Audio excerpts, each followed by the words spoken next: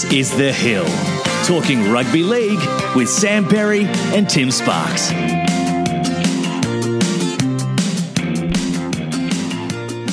Ladies and gentlemen, welcome to The Hill. Back for another week. I'm your host, Tim Sparks, and I'm here to talk about the game we love, the code, rugby league, rugby leg, as our chairman calls it, mungo ball, as our union counterparts call it, or simply rugby, as the Victorians call it. However you refer to the code or the game, there's plenty happening as we make our way into the finals. Now this week, I'm taking a leaf out of Wayne Bennett's book, all right? I'm keeping things simple here on the podcast. So simple, a la Wayne, not structured, a la Seabold, if you get my drift. I'm going to complete my sets, defend well, play for the bloke next to me, and in this case, the bloke next to me is you, the loyal listener, and I'll play some footy off the back of that. All right, and by footy, I mean I'm going to give you a wrap around 15. I'm giving a shout out to a bloke doing it tough, as I like to do. I got a text from Pez. We've got Who Would You Rather Be? A pretty good one too, actually, I think. The rugby league first names, 31 to 40. And it's actually a lot better than I thought it was going to be. So there's that to look forward to. Got your issues. I got some Tiger Corner, which is all pretty grim, I got to say, but it's there nonetheless. Bit of history is back, all right? I got some good feedback on it last week, so it's back, and some listener feedback to round it all out. So an absolute bumper of a show, I'd like to think. All right, so let's get into it. We'll kick it off.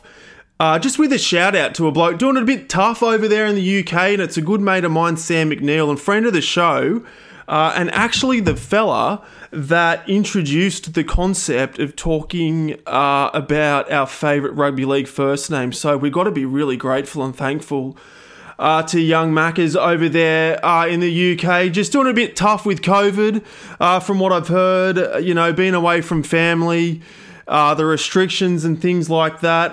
We're all doing it tough, mate. But, sounds like it's, just hitting you over there in London, mate. So, and on top of that, his Dragons aren't going too well. So, look, mate, here to give you a shout out. Hope you're doing all right. You keep your chin up over there. And look, the Dragons are still a mathematical chance. All right, don't forget. I know there are a few wins out of the 8, but you never know. There's mathematical possibility and probability of them getting in. And if you know anything about me and maths, that'll probably worry you. But Dean Young's at the helm, okay, with his hat on.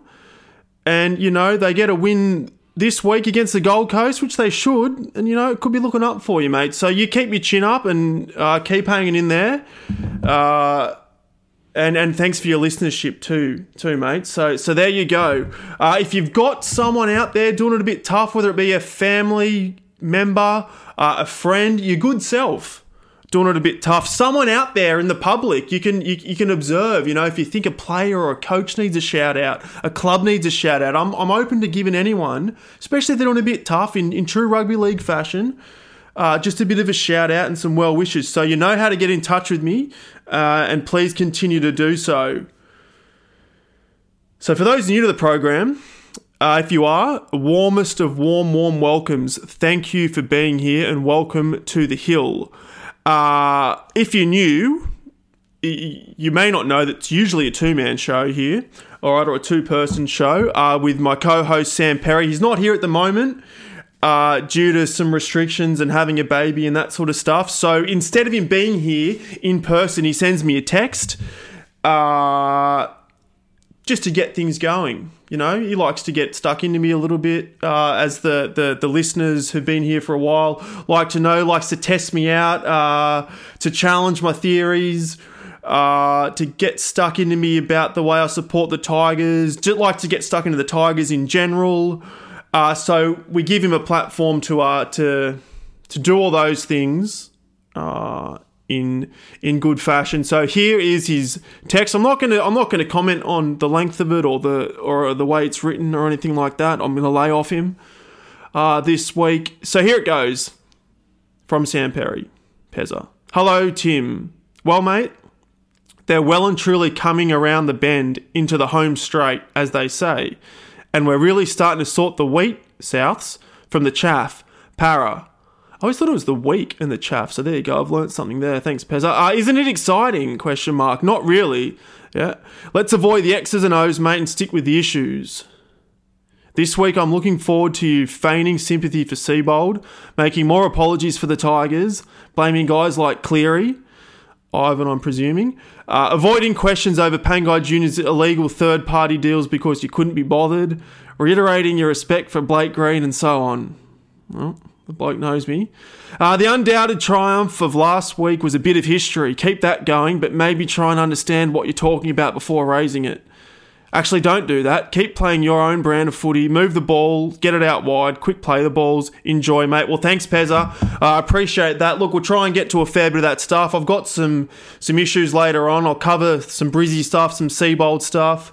There could be some Blake Green stuff in there as well. So, look, thanks for that that bit of dialogue, mate. And I hope you're well out there, Pezza. So, thank you, mate. And we'll get right into it now. So we'll just quickly run through round 15, just in case you missed it over the week, and you or even if you just want a bit of a refresher, heading into round 16. We had Para take care of Melbourne, 14-0. So, Para look to be coming back. I still don't think that's going to be the case, but, a good win to them nonetheless. Defensive display too, which was interesting. Given that you hear a lot, you associate Para with attack, but we talked about the defence last week, so that's pretty good. Melbourne kept to 0 for the first time. I think it was like it's only happened 5 times or something like that. They were missing almost everyone, I think, in the sense of Cameron Smith, Munster, Jerome Hughes, Finucane, Bromwich. There was a couple more too. Well, Vunivalu, obviously. So as soon as they get troops back, they'll be fine. And I'm still tipping them to win the comp. Penrith did a very fine job over Cronulla. They're looking very good. And in homage of Penrith, I'm going to do a who would you rather be to celebrate how well they get. The only sad thing about Penrith going so well this year, apart from the Ivan Cleary stuff, obviously, is just that it's happening under the COVID restrictions and the limited capacity. Like, I think we could all agree that seeing Panthers Stadium or Penrith Park or whatever it's called full, especially on an afternoon game on a Sunday, is a very, it's a great sight. We all love seeing that. So it's just a bit sad that you're not seeing that venue at full capacity. I went there for the first time a couple of years ago. Really enjoyed it. If you have never been out to Panthers Stadium, do yourself a favour and get there. Cronulla still haven't been a top 8 side, so hopefully for the Tigers that continues to happen and we might be able to sneak over them. Saints got the win over Brizzy. Brizzy looked a bit better, obviously, but still, nowhere near what people expected them to be. That Stags try was obviously great, but Saints I guess that was Dean Young's first game, wasn't it? So he's 1 from 1. So good luck to Dino. Up there in Brizzy, Canberra smashed Gold Coast. They're looking better and better each week, aren't they, the Raiders? And the Titans, well, yeah, probably just lack a couple of good players, I guess. Roosters pumped the Tigers, let's be honest. There was that little bit of period of time after half-time where the Tigers sort of came and made it 20-12. I really think what summed the Tigers up was when they were coming at them 20-12, another try and they would have really come back into the game. Then Tommy Talau intercepts that ball from the wing there, which is good, great play. But for a winger, a young winger, I just don't understand why he's not faster.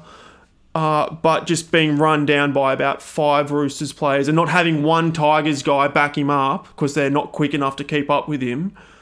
I think it really demonstrated a lot about where the Tigers are at and where the Roosters are at. That whole game, I think, actually just demonstrated what a really strong club looks like and what a club with realistically with a lot of problems looks like. And it all comes down to like the roster and the players. The Roosters were missing that many players, 10 or 11 regular first graders. They can bring other guys in that can do the job. They can play in positions that they should be playing in.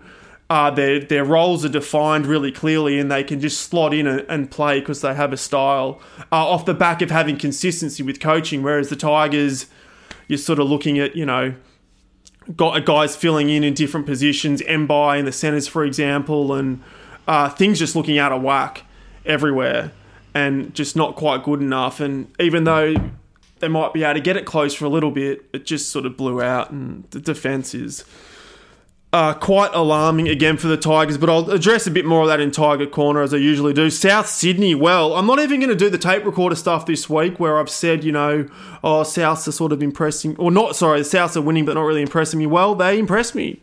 Good on them and good luck to them. I mean, it was 38-0 at halftime or something. Some people are talking about that being the perfect half of footy. I think Wayne Bennett said it was the best favourite game he's ever coached or something like that. So, and I'll just be clear on this. I never had an issue with the South's backline. I've always thought that was what was going to work for them.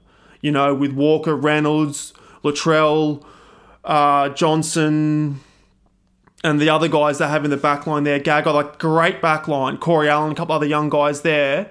And Cook at hooker. Always knew that stuff was good to go, really.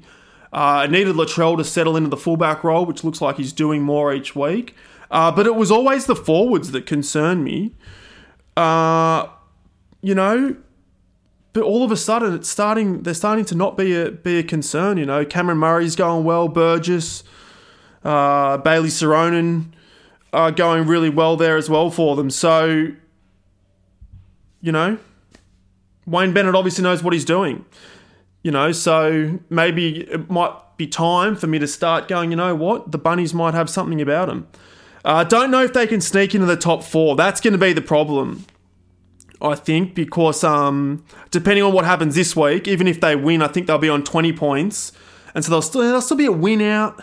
I think 3 sides are guaranteed to be in the 4, which is Penrith, Melbourne, Para. And then, or maybe they can challenge the Roosters and the Raiders there for 4th spot, because as we know, no side has won the competition from anywhere lower than 4th place. So very important to be in the top 4. That's why I bang on about it a bit there. Good on the Warriors for getting over the Dogs. I think the Dogs just want that season to be over. For them. Good on the Warriors. Todd Payton. Really enjoying Todd Payton in the box, actually. Really like standing up for a lot of the game, like finding it very difficult to watch. I think, being obviously the former player that he was and coming into coaching, it looks like he finds that part of it. Like he's got really clear, like really smart, astute game plans and things that he wants to happen. And then when he realised, part of coaching is not being able to do anything out there on the field, I guess. And just watching him deal with that, I quite like. He's quite animated up there. So that's what I'm enjoying about the Warriors. But I'm also just enjoying the way they're playing. Tuivasa Sheck, I never get sick of watching him play.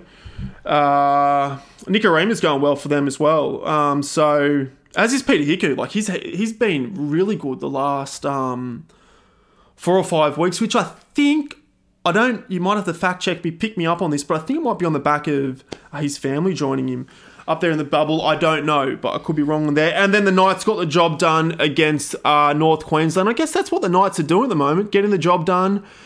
They might be able to sneak themselves into the top 4 as well if they have a win all over the Warriors this week. Could be a good game up there in Tamworth. So, yeah.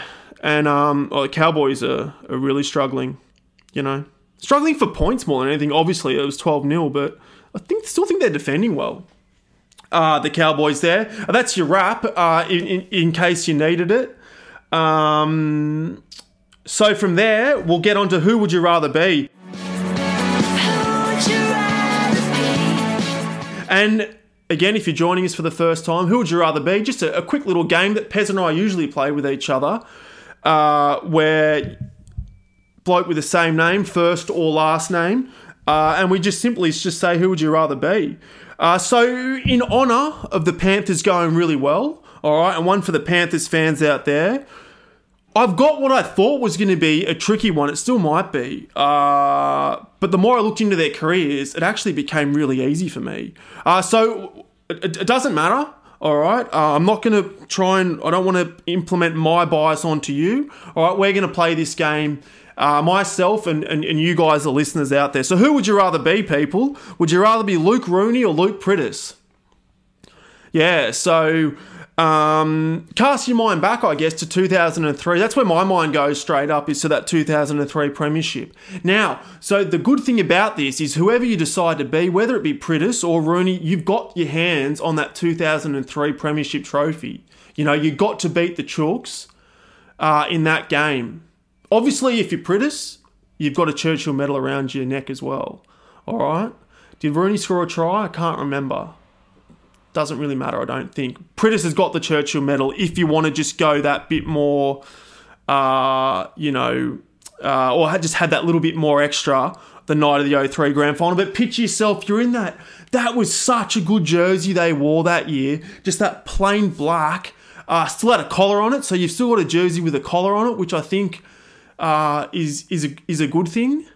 You know, just have a think of, you've got a collar, you know, to me sort of t-shirt type jerseys at the moment. So, you know, you've got either a white or a black collar depending on the strip they're wearing, just with those, the licorice all sort colours striped just in the middle of your torso there. It's fantastic, just either plain black or plain white, just a ripping jersey.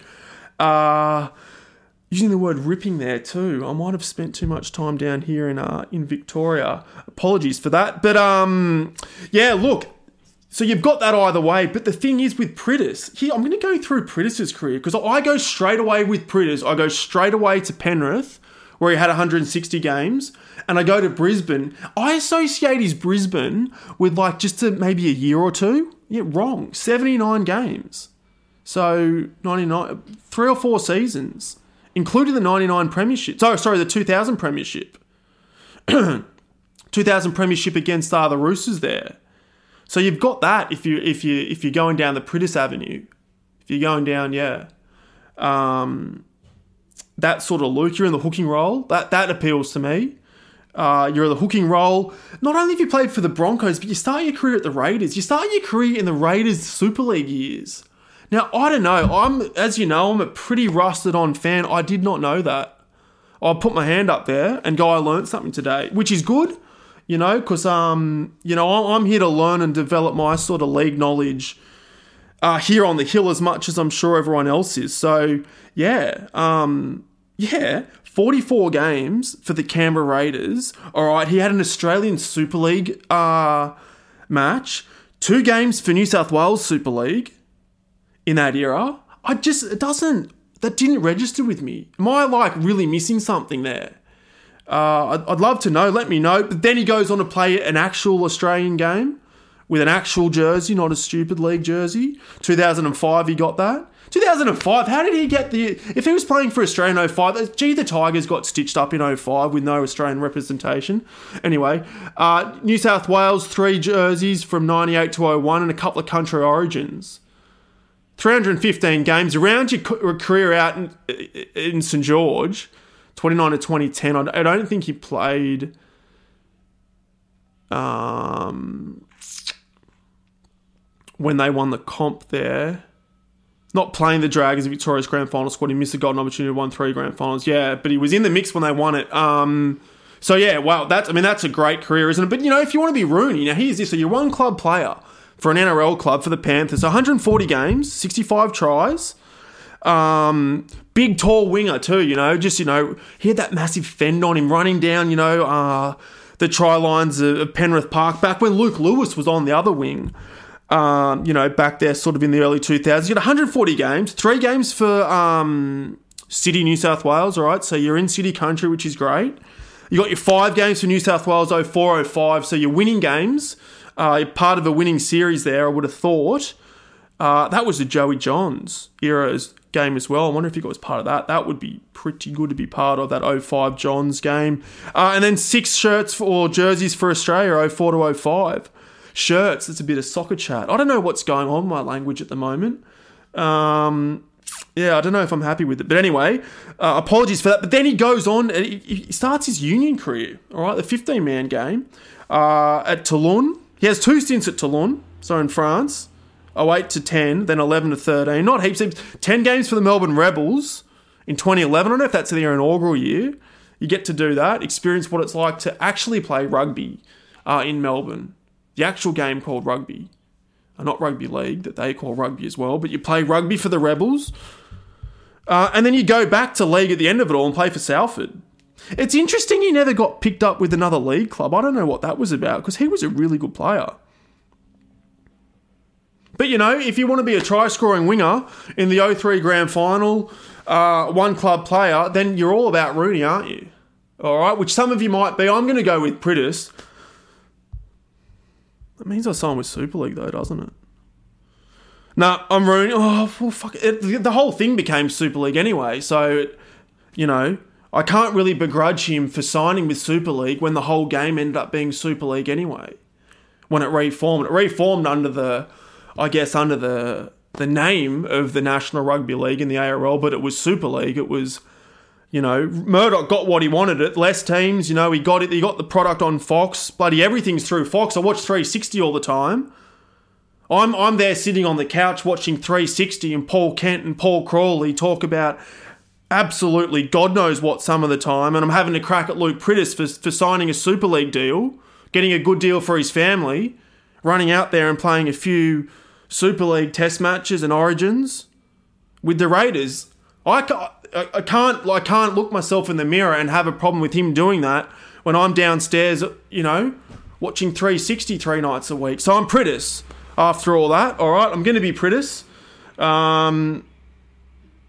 And I'm a bit uncomfortable about that, but yeah, that's just how that's the way I'm going with it. Okay, I expect some feedback on that, and if I'm out of line there, then pick me up on it, and that's fine.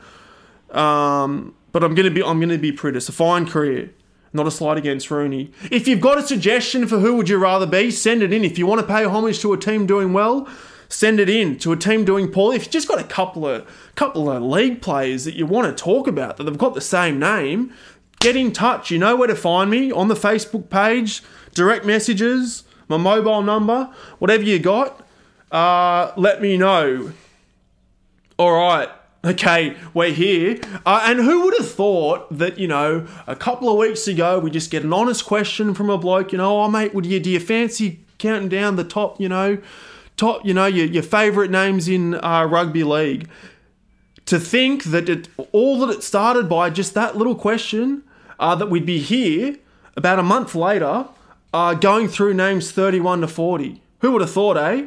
But here we are. And now, a couple of things I want to talk about this week's little slot of 31 to 40.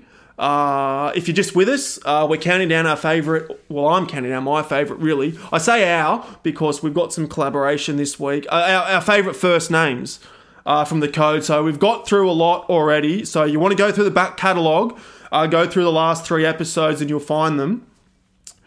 But I mean, yeah, I thought it was going to be really hard. I sat down to do this this morning.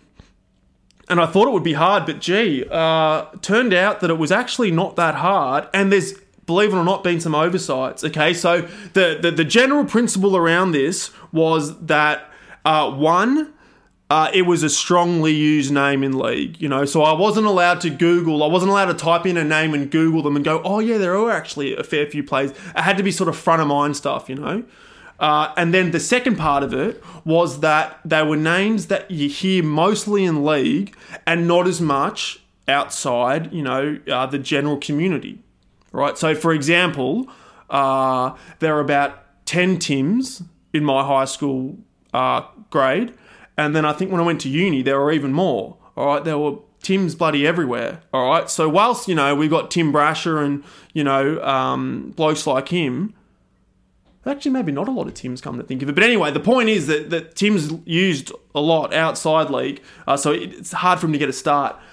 Obviously, it's subjective, okay? Because whilst there may not be a lot of... maybe there'll be a lot of Tims in my life, in your life, you, the listener, I'm just talking to you, there may not be a lot in yours. So I understand that that's been tricky for some people, okay? But here we go. 31 to 40, and I have listened to a few of you on this. All right, so you might see your suggestion pop up in this little series here. All right, no further ado. 31 is Ryan, okay? And I've gone, Ryan Pappenhausen, Ryan Hall, Ryan Sutton, Ryan Girdler, Ryan Madison, the bastard. Ryan James, Andrew Ryan, Peter Ryan. Just think it's very well in there, and has been for some time. I think I've missed a few there too. So Ryan's in at 31. Now Slam JL, he's got in touch with me last week, and we had some good dialogue over this. You know, we almost were entering into disagreeing and committing territory, but he's been at me for Paul. All right, he's been at me for a few weeks, and I basically just read out his list. He's like, mate, you're kidding yourself with your Gregs. They're everywhere. A dime a dozen, I think his words were. He's like, Paul, you've got to respect Paul. He's like, Paul Langmack, Mellor, Harrigan, Vaughan, Green, Sirinen, Momorowski, Fatawira. And look, it was a compelling case he put forward, and that's why it's in there at number 32. All right, I had a few Pauls in my life here and there. My dad's name was Paul, for example. A few other guys hanging around with the name Paul too. But again, you know, that's just an individual thing, isn't it? I threw in Paul Hoff too.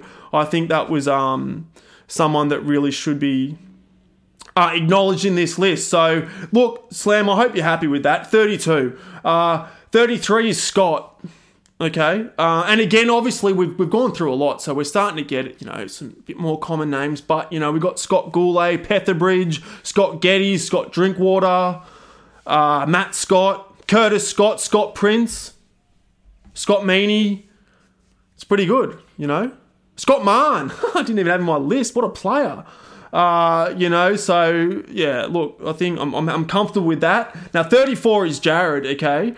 Now, I've gone Jared McCracken, Jared Hayne, Jared Croker, Jared Crocker, Jared Samet, Jared Mullen, and Tim Stewart's got in touch and asked me what I've thought about Jared Hickey, former Canterbury player that played about 60-odd games for him in the early, I guess, 2010s or 20-teens, however you describe it. Well, they're my thoughts on Hickey. That's the sort of company I associate Hickey in. McCracken, Crocker, Mullen, Hayne. That's interesting company. He belongs in the conversation, you know, with those sorts of blokes. Hickey for me. Yeah. Anyone that plays in the Canterbury pack, I reckon is worthy of some sort of respect. Maybe not so much now, but even now, actually. Like there's... And Hickey apparently was famous for brushing El Masri in his last game, where I think Hickey makes a break, the try line's open, and El Masri's next to him. To score a try in his last game, and Hickey famously didn't pass to him and scored himself because he wanted to get off the duck and avoid a nudie run. So don't have a big problem with that. I reckon El Masri got his fair share of tries in there, but Hickey's in there with Jared. And different spellings, I get it, but we're just going with the name Jared. 35 is Matthew, and that's full name Matthew. I'm not talking about Matt or Matty. I'm talking about full name Matthew. And I want to talk about a little bit. I should have made this flow a bit better. But Matthew Johns, Matthew Rodwell, Matthew Bell, Matthew Elliott, Matthew Ridge, Matthew Ryan. Go on, Matthew. And I'm almost going to say that the Matthews of the league world overshadowed the Matts. And I'm going to need your feedback on that. But I'm starting to get this theory that league likes a full name. Now, I haven't put Jonathan in here this little run. I might have to tie him over for 41 to 50. But have a think about that. Jonathan Docking. More Jonathans than Johns. You know, we talked about Kevin over Kevy the other day. There was another one too. Can't remember. Bradley over Brad, perhaps. I don't know. Lee just seems to like a full name. I'm not sure. Am I right about that or wrong? Get in touch. Let me know. Matthew Johns was always Matthew when he's playing. Matty became his media persona. Just for people out there that don't realise that. It was always Matthew. Andrew and Matthew. Imagine if it was Andy and Matty. Matty Johns and Andy Johns. I don't know. There's a bit of a ring to it. Andy Joey Johns. Anyway, now 36, this is massive, and this probably is the best name out there. And it's used out in the community a bit more, in my life anyway. But just have a listen to this. Have a listen to Jason Smith, Jason Ouch, and Jason Taylor, Jason Sinclair. No, it's a different spelling, same name. Jason Twist, Jason Weber, Jason Stevens, Jason Riles, Jason King, Jason Clark. What's that one? Jason Hetherington? Is there a Jason Hetherington? No. Shit, I can't read it. Jason Death, Jason Lowry, former Kiwi, who played for the Tigers, maybe a bit of the Roosters. Jason Moody, Jason Martin. I mean, that's got to, like, when we like actually, you know, break it all down. That's almost a side. In like, we've almost got all our positions covered too. What is that? It's on Jason Hetherington. What have I written there? Okay, I'll get back to you if I work it out. But that's got to be, I mean, get in touch if you disagree. But I mean, probably missed a few too, as I usually do. 37, I've gone with Albert. Albert Kelly. Albert Fullervi. Albert Vetty. Darren Albert. Wellington Albert. What do you reckon? I really based it on the back of, I mean, I've not heard of one AFL player called Albert. I haven't heard of a cricket player called Albert. But you get some league guys with Albert. So I think it's worth a mention. One day I was standing at Leichhardt Oval with a few mates in this spot. I usually stand just in the concourse there. Simon Wolford was down he was doing the sideline commentary. This would have been, I don't know, 10 years ago. And I just simply called out to him and said, Albert Fullervi or Brett Hetherington, as he was looking at us. And he sort of paused for a minute. And he's just simply said, Hetherington. So there you go. Surely not a slight on Fullervi, because he did think about it. But we're not talking about Brett, we're talking about Albert. So I think that deserves a mention. Now, 38 is a bit of an old school one, but it's Frank. Frank Stanton, you know, apparently the great coaches there was. Frank Hyde, if it's long enough, if it's high enough, it's straight between the posts. Frank Burge, who apparently, he was like this guy Frank Burge. Where have I got it here? I had it somewhere. I've got so many things saved in my phone tabs here for a bit of history and all sorts of stuff. Anyway, he was one of the founding guys. Like, I think he was born in like 1890, maybe 1890 or something like that, and played like right at the start. Apparently an awesome second rower. And also Frank Stokes that had, probably about 50 games for Manly in the 90s there. So I put Frank in there. Yeah, and I've gone with quality over quantity there. And again, I'm not hearing a lot of Franks out there. But again, that's my life. Now, 39, this could have been and should have been higher, is Trent. All right, because we're thinking Trent Waterhouse. Listen to this array of names. Trent Merrin, Trent Barrett. Don't forget Trent Cutler for the Bulldogs, or Trent Runciman for the Tigers there in the early 2000s. And he's, probably a teammate of Trent Runciman is Trent Robinson. And he can coach the Trent side. And yeah, not hearing heaps of Trents, in my circle. Anyway, if you've seen the Matthew Nable movie, The Final Winter, essentially about two brothers playing rugby league in the 80s, I guess. One for Newtown, one for St. George. One of them's called Trent, so Nable, obviously knew that, Trent was a really strong league name. So there it is, 39. That probably should have been higher. That could have even been in the top 10. But we've missed that one there. And now 40 is Anthony. That's another one going for the full name, not Tony. All right, Anthony. I'm talking Anthony Kalia, Anthony Seibold, topical, Anthony Don, Anthony LaFranchi, Anthony Minicello. Solid league name there, I reckon. At number 40, could be higher. And yeah, just that thing with Matthew Anthony. Jonathan might be next. There's more Anthony's than Tony. Anthony Mundine, for goodness sake. But there you have it. That's 31 to 40. Now, thanks to Tim Stewart, to Slam JL for getting involved. Tim didn't really know he was getting involved in the name game, but he's found himself involved, so I hope that's okay. And Slam JL for getting in touch and getting involved in this keep coming with it. James Payton, actually, he was the bloke that got in touch last time about a couple of names. I think he suggested Jared as well, so right on there. We're going 41 to 50, and then I'll just put this to bed after that. All right, I'll put the name game to bed from there, because I think probably 50 will do us, and then we can have a bit of fun with something else after that. I mean, what do you reckon?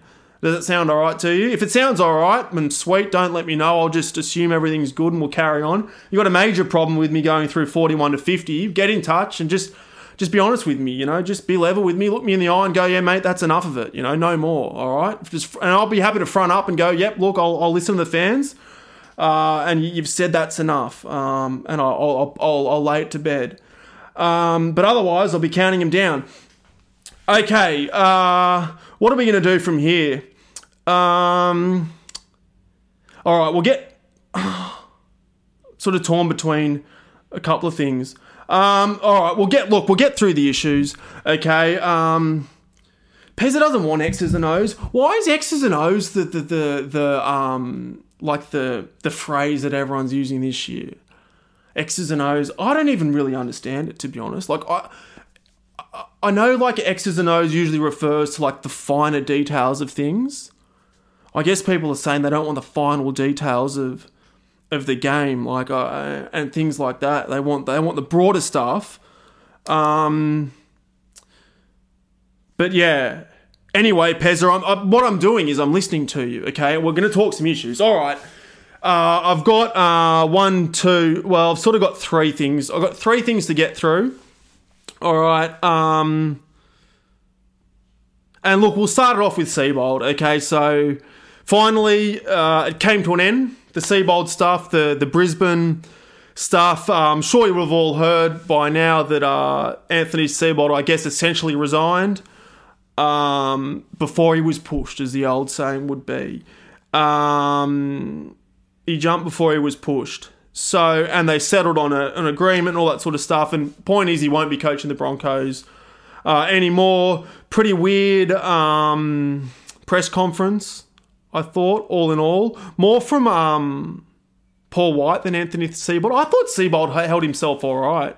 Paul White was pretty all over the place. He managed to talk a lot without actually saying much at all, I thought. But I guess on that side of things, though, what's he meant to say? He's like, yeah, I got it wrong. I should never have appointed him in the first place. That's a pretty harsh thing to say to someone when they've just lost their job. So I guess that's the other side of it to Paul White. Yeah, look, it's funny, like the Seabold stuff is like, Pezza and I talked about this with this show, like started, it feels like a bloody lifetime ago with the kind of year we've had, but all the way back before round one when like footy was being played just properly and coronavirus was all in front of us.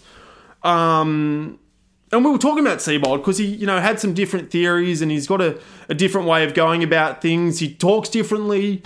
He's clearly a really smart guy. He's an intellectual guy. And I think he likes to challenge the way that rugby league is usually played. Like he doesn't, that whole Wayne Bennett thing of just, make your tackles and play for the bloke next to you and control the ball and you'll win the game. I guess he feels there's more to it than that. And the fact that he's been an assistant coach at successful clubs like Melbourne and South would suggest that he does, like some of his theories are relevant and they're meaningful and they're helpful. But yeah, whether or not it was the right fit for the Broncos, I don't really know. Turns out it's not. The weirdest thing for me, there's heaps of weird stuff that's happened in this. The weird thing is that it was going so well for like those first two rounds. Like that's what you sometimes forget. Like they played really, really well and I think actually in the first week back. But yeah, it just seemed like guys were out to get him the whole time. The whole former player thing, which again, it's something that I like about footy, all right, because that's what all clubs have, is they have former players and they have history that people like to hold on to, that people like to have opinions about. Your local footy clubs and stuff have that, and people that still like talking about the same shit that used to happen, and which is all well and good, and it does demonstrate that it is a footy club after all. Like, it's a football club. Like, it's not a business or an organisation. It's a sports club. And it's filled with players that are current players. It's filled with former players. Some that, had a happy career. Some, had I guess they have hang-ups around their career and they're a bit bitter towards their club. So if they want to talk about it, they're going to talk poorly. Like, look at Gordon Tallis. You want to hear something negative about Brisbane, just go to Gordon Tallis. Because he's filled up with Wayne Bennett and he's got a few problems that he hasn't mended, and so obviously there's always going to be bitterness, so I can't see him ever having anything good to say about the Broncos. So, the media know where to go for negativity, and that's him, I guess. Anyway, I don't really know what I'm talking about here. I think it was unfair. People said Seibold was he wasn't authentic enough in his press conference. That's bullshit. He was authentic. I think he just wasn't the type of person that rugby league media in particular wanted him to be, Rugby league media love the fronting up stuff. They love the, oh yeah, well mate, I'm just going to front up and go, well, we played bad, we got beat, and, I'm not going to coach him anymore, or just go out and coach me last game and have a beer and that'll be it, They like that because it doesn't challenge anything. It doesn't make them question anything, and they can just, keep going on and, stay in their lane and not have to think about anything. But Seibold comes out and he references like his education career because that's who he is. He's an educator. Like that, he's worked in that. It's a big part of his coaching philosophy, his education. So he referenced that. He talked to the human side of it. He talked to blooding young blokes because that's obviously something he believes in. So I think he was extremely authentic. He just didn't fit the mould of what rugby league wanted him to be. And sadly, that's cost him his job. It's hilarious that those same kind of people are all pushing Kevin Walters into the coaching job when I think his overall coaching record overseas in Queensland Origin is 37% win strike rate. Now, I like Kevin Walters. I really like Kevin Walters. Doesn't mean he's a good coach. There's all these people going, oh, well, I think it should be Kevy because he's won 6 premierships. As a player, mate, he won them as a player. What? He's not pulling the boots on. He's not coming in to play 5'8", which you obviously need someone to do. He's going in to coach. But it baffles me that people don't understand this in this day and age. Like, Australian coaching is just so far off the pace with what the rest of the world is doing. And Seibold is in line with a lot of the stuff that was going on overseas. And has an understanding of coaching in general. And anyway, it sounds like it'll be Kevy, and I guess the positive of that is it goes back to being Brisbane. He brings a whole cohort of people with him, and maybe they start winning again. I don't know. Honestly, yeah, that's what would actually probably be really good. It's not going to happen, but he's having Kevin Walters at the front and then Seibold to the side, where you can have Kevin Walters, keeping them upbeat, enjoying footy, keeping it a bit simple at times, being the face of it all, bringing in a few former players, and then have Anthony Seibold to the side, where he can go, oh, mate, if we train this way, we'll get an edge here, and here's a new way of playing, and, if we attack this way. And, I think that would actually probably work. And you'd imagine, that's why I think Seibold and Madge would have worked really well together when they did. And even Seibold and Bellamy, because you have the intensity and the simplicity in a lot of ways of Maguire and Bellamy with a guy like Seibold. But anyway, hope he gets another job somewhere, because I think it's good to have different styles and theories floating around the code. Anyway, that's enough about that. Robinson calls for more. Okay, yep. So I guess Trent Robinson wants more funding into the coaching programs. And development. That was just me reading off my notes. Neil Henry said the same thing. This is what I wanted to say. Final thing I'll say about the coaching stuff is that they've just paid Anthony Seibold out $1.5 million. Oh shit! I had this on my phone before. I'm going to do it off. All right, I'm going to do it here. So $1.5 million. Okay, so that's how much the Broncos, who I know they get money from bloody Fox, from news and all that rest of it, they also get funding from the NRL. Okay, and the Broncos aren't the only club to have done this year. I'm getting sick and tired of coaches being punted and then the money being wasted, and then the NRL saying, oh, we don't have money to do things. All right, so $1.5 million for a guy to do nothing.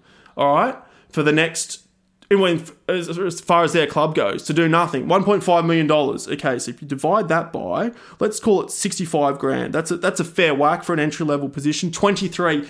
You could pay 23 people to work in game development in Queensland and pay them a pretty decent wage, 65K, which is above a lot more of what people in that area can get. 23. And I think I looked up, so there's about like towns that have over 5,000 people, there's about 23 of them. I think maybe a few more in Queensland. You could have someone work full-time, live in that area, and develop the game at junior level. They could run programs in schools every single day. They could work in the coach education and development space around clubs. They could help transition kids from school footy to club football and make rugby league so much better. That's just one person, one coach. Yet we just waste all this money away on coaches all the time and then cry that we don't, have enough. It just defies logic, and it shits me no end that sports keep putting in all this money at the top. You're not going to have the top without the bottom anyway. It's just a side little note for me and something I'm obviously pretty passionate about there as well. But anyway, have a think about that. I'm not saying there shouldn't be money for coach development. I get that. There should be as well. But that's just the smallest example. Like 23 people, You could, if you wanted to, make it 15 and they all get a car just to make it a bit of a better salary for them. And you're still cooking with gas there. Because I bet that's more than what they've got now in Queensland. Anyway, a couple more issues. The crusher tackle, Parramatta are faking penalties, by the way. Look to what Nathan Brown did against the Tigers every time they say, oh, no, we're not laying down and milking penalties. Just watch the Nathan Brown clip when Sean Bloor hit him and he stays down and gets a penalty, jumps straight to his feet and throws the ball and away they go. So they're lying as well. I wouldn't mind if they were laying down and they just said, yeah, well, we're just doing it to get a penalty. At least be honest about it. Don't sit here and cheat and then lie. It's not a great combo. Do one or the other maybe, but don't do both, for goodness sake. How do you fix the crush attack? Well, you got to stop backing into blokes. You stop putting yourself into reverse park and back yourself in, a la Aaron Woods, one of the best at it. Don't do it. Aaron Woods is actually really good at it because he's big and tall and strong. And I don't think he really gets crushed that much. Stop doing that and you won't be crushed. So, coaches, stop telling guys to do that because they can stand up for a bit stronger and get an extra couple of metres. And I assume that it's harder to get put on your front. You don't win a fast play the ball with that. That's the weird thing. I know you can offload a bit easier, but stop the reverse parking and you'll stop getting crushed. Simple as that.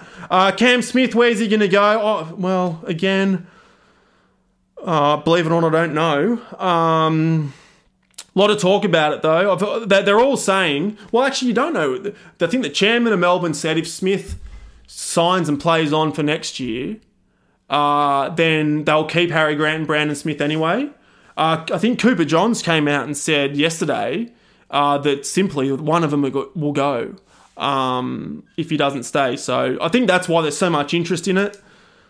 Grant and Brandon Smith. If I'm the Storm, I'm keeping Harry Grant. No disrespect to Brandon Smith. I just think Harry Grant is a better player.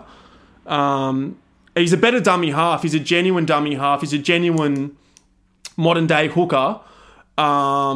And I'll use the analogy, he's a bit more of a Danny Badiris, Cameron Smith style of hooker that's got a really good passing game, a bit of a kicking game and a genuine hooker, where Brandon Smith is a bit more of a Dean Hallertau hooker.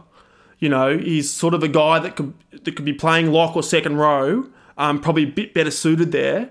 But if you need to get in at a dummy half, you can do that as well. And if there's an injury or there's a rep game, then he can fill in there. But I think that's the way I look at it. And no disrespect to Dino, love Dean Hallertau. But when he was at his best, it was when Farah was playing at hooker as well. Both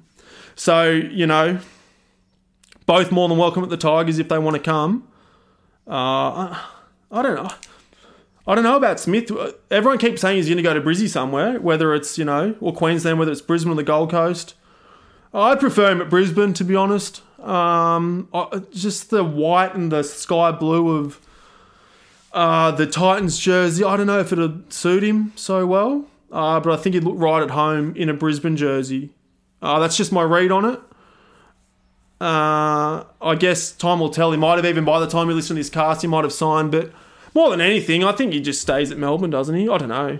It's a hard one. That's the whole thing with, sport, isn't it? How do you, because right here, right now, you just keep Smith. So if you don't win a comp this year, you still might win one because he's playing so well. But, you got to balance that for 5 years' time as well. So what, do you want to win one now? Win one next year with Smith, where you might be sacrificing 1 5 years' time. But, who's to say, Harry Grant or Brandon Smith, they don't go on to play as well as people predict. Who's to say they don't get injured and they're sort of lost to the game? And they sacrifice Smith and they sacrifice getting the premiership, and they don't get the return on what they want from those other guys. Tricky stuff, and that's what, I guess that's the art of your coaching and your roster management and your X's and your O's and all that sort of stuff. So there you go with the issues.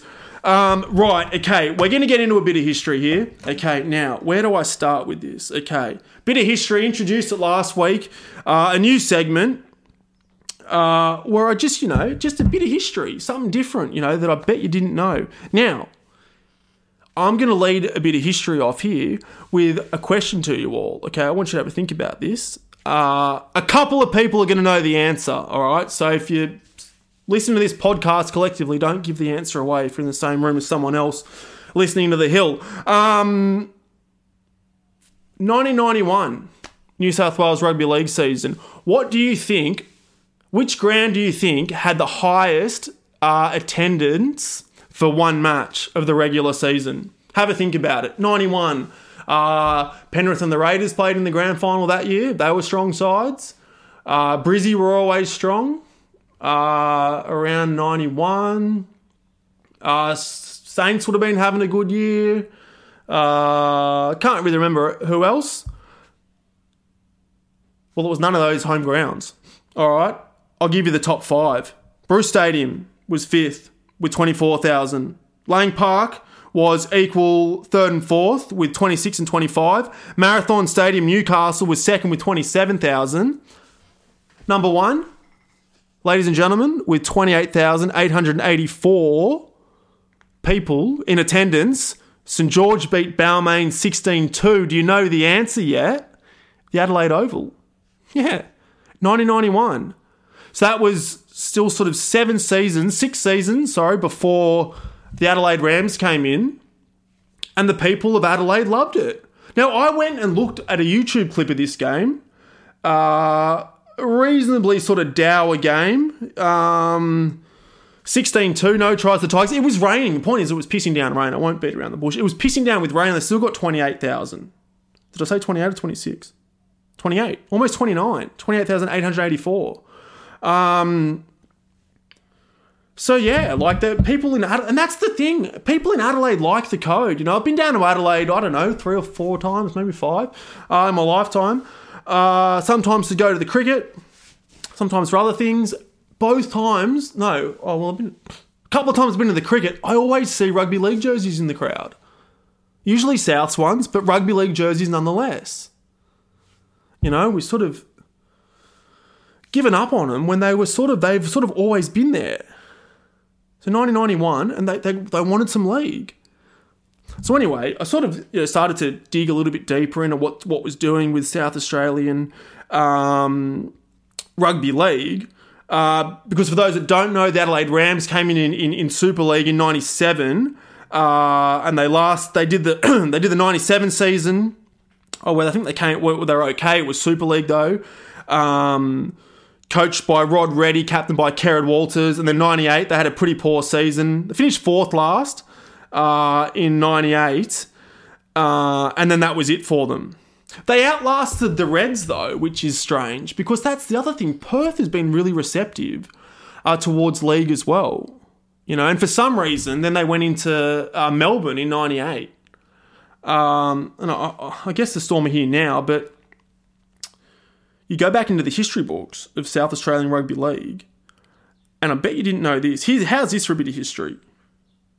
Great Britain Kangaroo Tour of 1914, Great Britain defeated South Australia 101-0 at a place called Hawthorn Oval in Adelaide in front of 2,500 people. 1914. Then they go on to they went on to play so many games in that that tour. They played, anyway, that's not important. We're talking about South Australia. 101-0 though. In 1914, so the code had only been around for 6 years. So 1908 it started, and in 1914 they're already playing in South Australia. Now it's weird to think that, because South Australia was like what do they call it? Like a free state. It was settled without convicts. Yet they had rugby league there in 1914.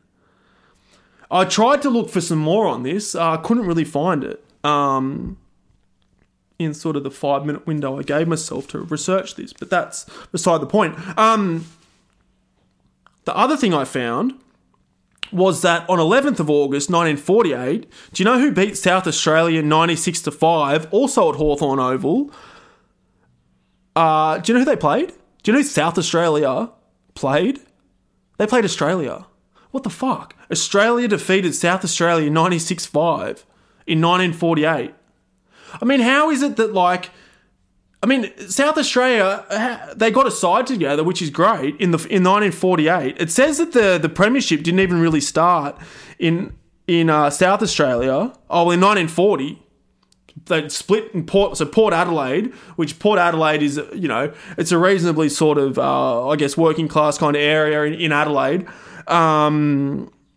I guess a bit similar to a place like Balmain would have been in those times. It split its union clubs up into 4 and started rugby league in the 40s. So I don't know what was doing back in 1914. They didn't even have a competition going, but they were there playing England, obviously, or Great Britain, as it were. But yeah, so they played there in the 40s. The South Australian representative team was formed in the early 50s. And they travelled to play South Sydney, but it's all a bit out of whack. They're saying that, how could that be the first team when they got smashed by Great Britain in 1914? What does it say? 1950s, yeah. And then 48, they got beat by Australia. So I'm going to have to do some more research into that. But, look, it just proves that, there's been league in South Australia since 1914. We're sort of talking about expansion and things like that. I think it was uncharted territory in 97 or 98. It's been there all along, and that, for what I think, we're actually not that far off having a proper national game, really, when you think about it, because it is now established in Melbourne. It's there in South Australia, and every time we go to Perth, it draws a crowd. So, whether they want to get back to Hawthorn Oval, which is somewhere, I think, in northern Adelaide, around Bel Air or something like that. Hindmarsh Stadium's there. Bloody Adelaide Oval, but I don't... segment's not about me sprouting off ideas. It's just a bit of history. The 91 season, highest recorded attendance, was Adelaide Oval. And Australia once played, the Kangaroos played South Australia and beat them 96-5. 96-5, I reckon it would have been 3-point tries. Same as the 101-0. That's ominous. France also played them in the 50s, 48-10. In front of 1,074 people. So there you go, just a bit of history, bit of South Australian Rugby League history for you. Any South Australians out there listening, I'd love it if you were. Get in touch.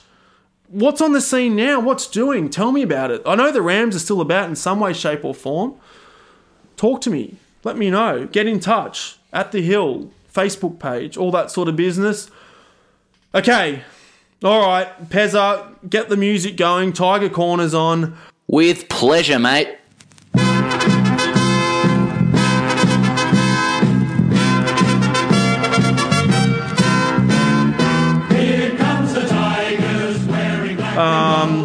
What have I got to say here? All right, well, it was bad against the Roosters. I stupidly talked myself back into thinking that we could be in the 8, which was just a ridiculous error. I know a few people picked that up on the social media stuff, and I appreciate you you're thinking about that. When I think a couple of weeks ago, I'd sort of resigned myself to just thinking that they were a reserve grade side, just doing their best. And I guess they beat another reserve grade side in the Bulldogs by a point, and I got excited again. The whole thing about them just being there at ninth and being mathematically possible to get in, I guess it just keeps me there. Like, I keep telling you, it'd be so much easier if they were just, plugged down the bottom of the ladder there. But anyway, look, my read on it is it's all mental with the Tigers at the moment. You sort of go back to, say, 4 or 5 weeks ago. Actually, no, we'll just quickly go back. Well, I said the biggest game that we would play in the history of our club was the 28th of June, right? So I guess a couple of months. The Tigers beat the Bulldogs 34-6, and they usually struggle against teams when they're the favourites, and they did a great job. I thought they turned the corner. They gave an extremely gritty and, good performance against the Panthers, 19-12. They weren't that great against the Rabbits, but almost came back, at 18-10. Things are going well, and everyone's going, Madge's got him going, and, he's really, putting his fingertips on this team, and they go out and smash the Broncos, 48-0. Excellent. Come up against Parramatta, and 26-16 against Bankwest when the Eels were flying. It was a good account of ourselves. And then all of a sudden, lose to the Warriors when we should have won. Absolutely smashed by the Knights 44-4. I guess we got that Bulldogs victory. And then there was the Chooks where it was just all out to sea. Now, okay, no, I said it's all mental. There's two possibilities. One, it's all mental. And I'm starting to think that maybe that's what it is that, because, after that, the noise started becoming that, Madge is too hard on him and all that, he needs to soften it up and all that sort of stuff. And it's such an easy bullshit thing to say from anyone in the media. But anyway, I think it's a mental thing. I think clearly they're trying to move guys on, which they need to do, which is Reynolds, Mbai, Packer, and probably a couple of other guys. I think McQueen and Elijah Taylor, but I think their contracts finish anyway. And I think it's only for so long that players can read this stuff, not really in the paper, but on social media, because they're all there, is that, the roster's been out of shape. That's the thing I like to say, been out of shape. The roster's been out of shape. And they're overpaying guys that aren't, giving them a return, which is true. I guess it can only happen for so long that you hear that, and it doesn't take an effect on you, I guess. And that's Packer, that's Mbai, that's Reynolds, and it must be really hard to form like a team spirit when everyone in the club knows that the coach doesn't want a certain amount of the players there. Like, it can't happen like that. It's really hard to be cohesive and work together when you're not wanted. And that rubs off, and particularly when one of them's the captain. That's a weird thing. So that's one theory, and it's just got to them. And I don't blame them for that. Like, they're not robots. So there could be that. That's one thing that might have happened. The second thing could simply be this. And it comes down to who plays 5'8". And the fact of the matter is Benji Marshall is too old to defend anymore. Now, I'm not saying he can't tackle. One-on-one, I think he still can tackle. But he's moving side to side, or his lateral movement, he can't do it. All right, because he's just that bit slower. And so that's why all the opposition's attack is going down that side onto the Tigers' right-hand side. And we're getting cooked to bits because he can't move and he can't defend. So if you go, I was going to go through and average out the points against us when Benji plays. But whenever there's a score put on us, Benji plays. And whenever there's a better defensive effort, like the Panthers game when it was only 17 points, or like when it was the Raiders game when they only scored 14 points, it's Reynolds there. So we're so much better defensively when Marshall isn't at 5'8" and Reynolds is there. But conversely, we don't score points when Reynolds is there, and we score them when Benji's there. Like, go through the games if you really want to know this. Go through the games and you'll have a look and you'll see that. And I guess that's the whole thing about the game, isn't it? It's a game of attack and defense, offense and defense, if you want to go down that road. And ideally, you want someone that can do both. And the best teams usually have guys that can do both. So I think, it could just be as simple as that. And how do you balance that out? And I kind of like that Madge goes on the errs on the side of attack before defence, because that's not really how league guys do it. But I think it's costing us. And sadly, I think it'll cost us again with Penrith, unless we just go down the Tim Sheens route of just score more points. Doesn't matter how many the opposition score, we'll just score more.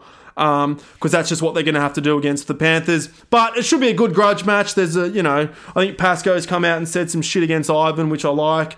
Really fallen off Ivan this year. I sort of got over it a bit until he did that blowing the kisses and that sort of stuff in the last game. I really hope it's a grudge match, and that's sometimes you can look forward to that when the finals is really all but gone. You can just get a game of footy where there is some meaning and some feeling in it.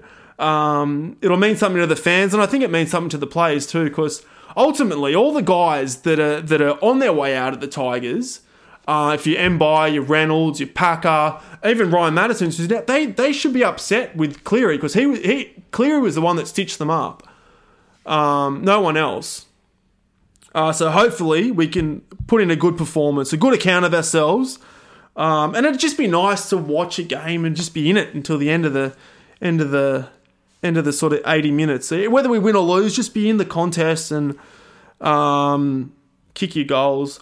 That's one thing that's been good about the Tigers. Mbai started to be able to kick well. So I believe, anyway, because I actually walk out of the room when they go and kick goals now. I can't bear to watch it. But that's it for the Tigers. I hope they go well against the Panthers. Now, had one question from a loyal listener, Adrian Leung. What's he got to say for himself here? He's been hassling me about a few questions, Sparks. Did you talk about your opinions on Voss? He wants to get out of me that I don't like Andrew Voss, basically.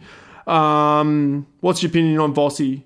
I dodged that question last week. He and Pezza have sort of come back at me again this week with it. Look, I just don't think Voss knows the game that well, all right? And I just don't like...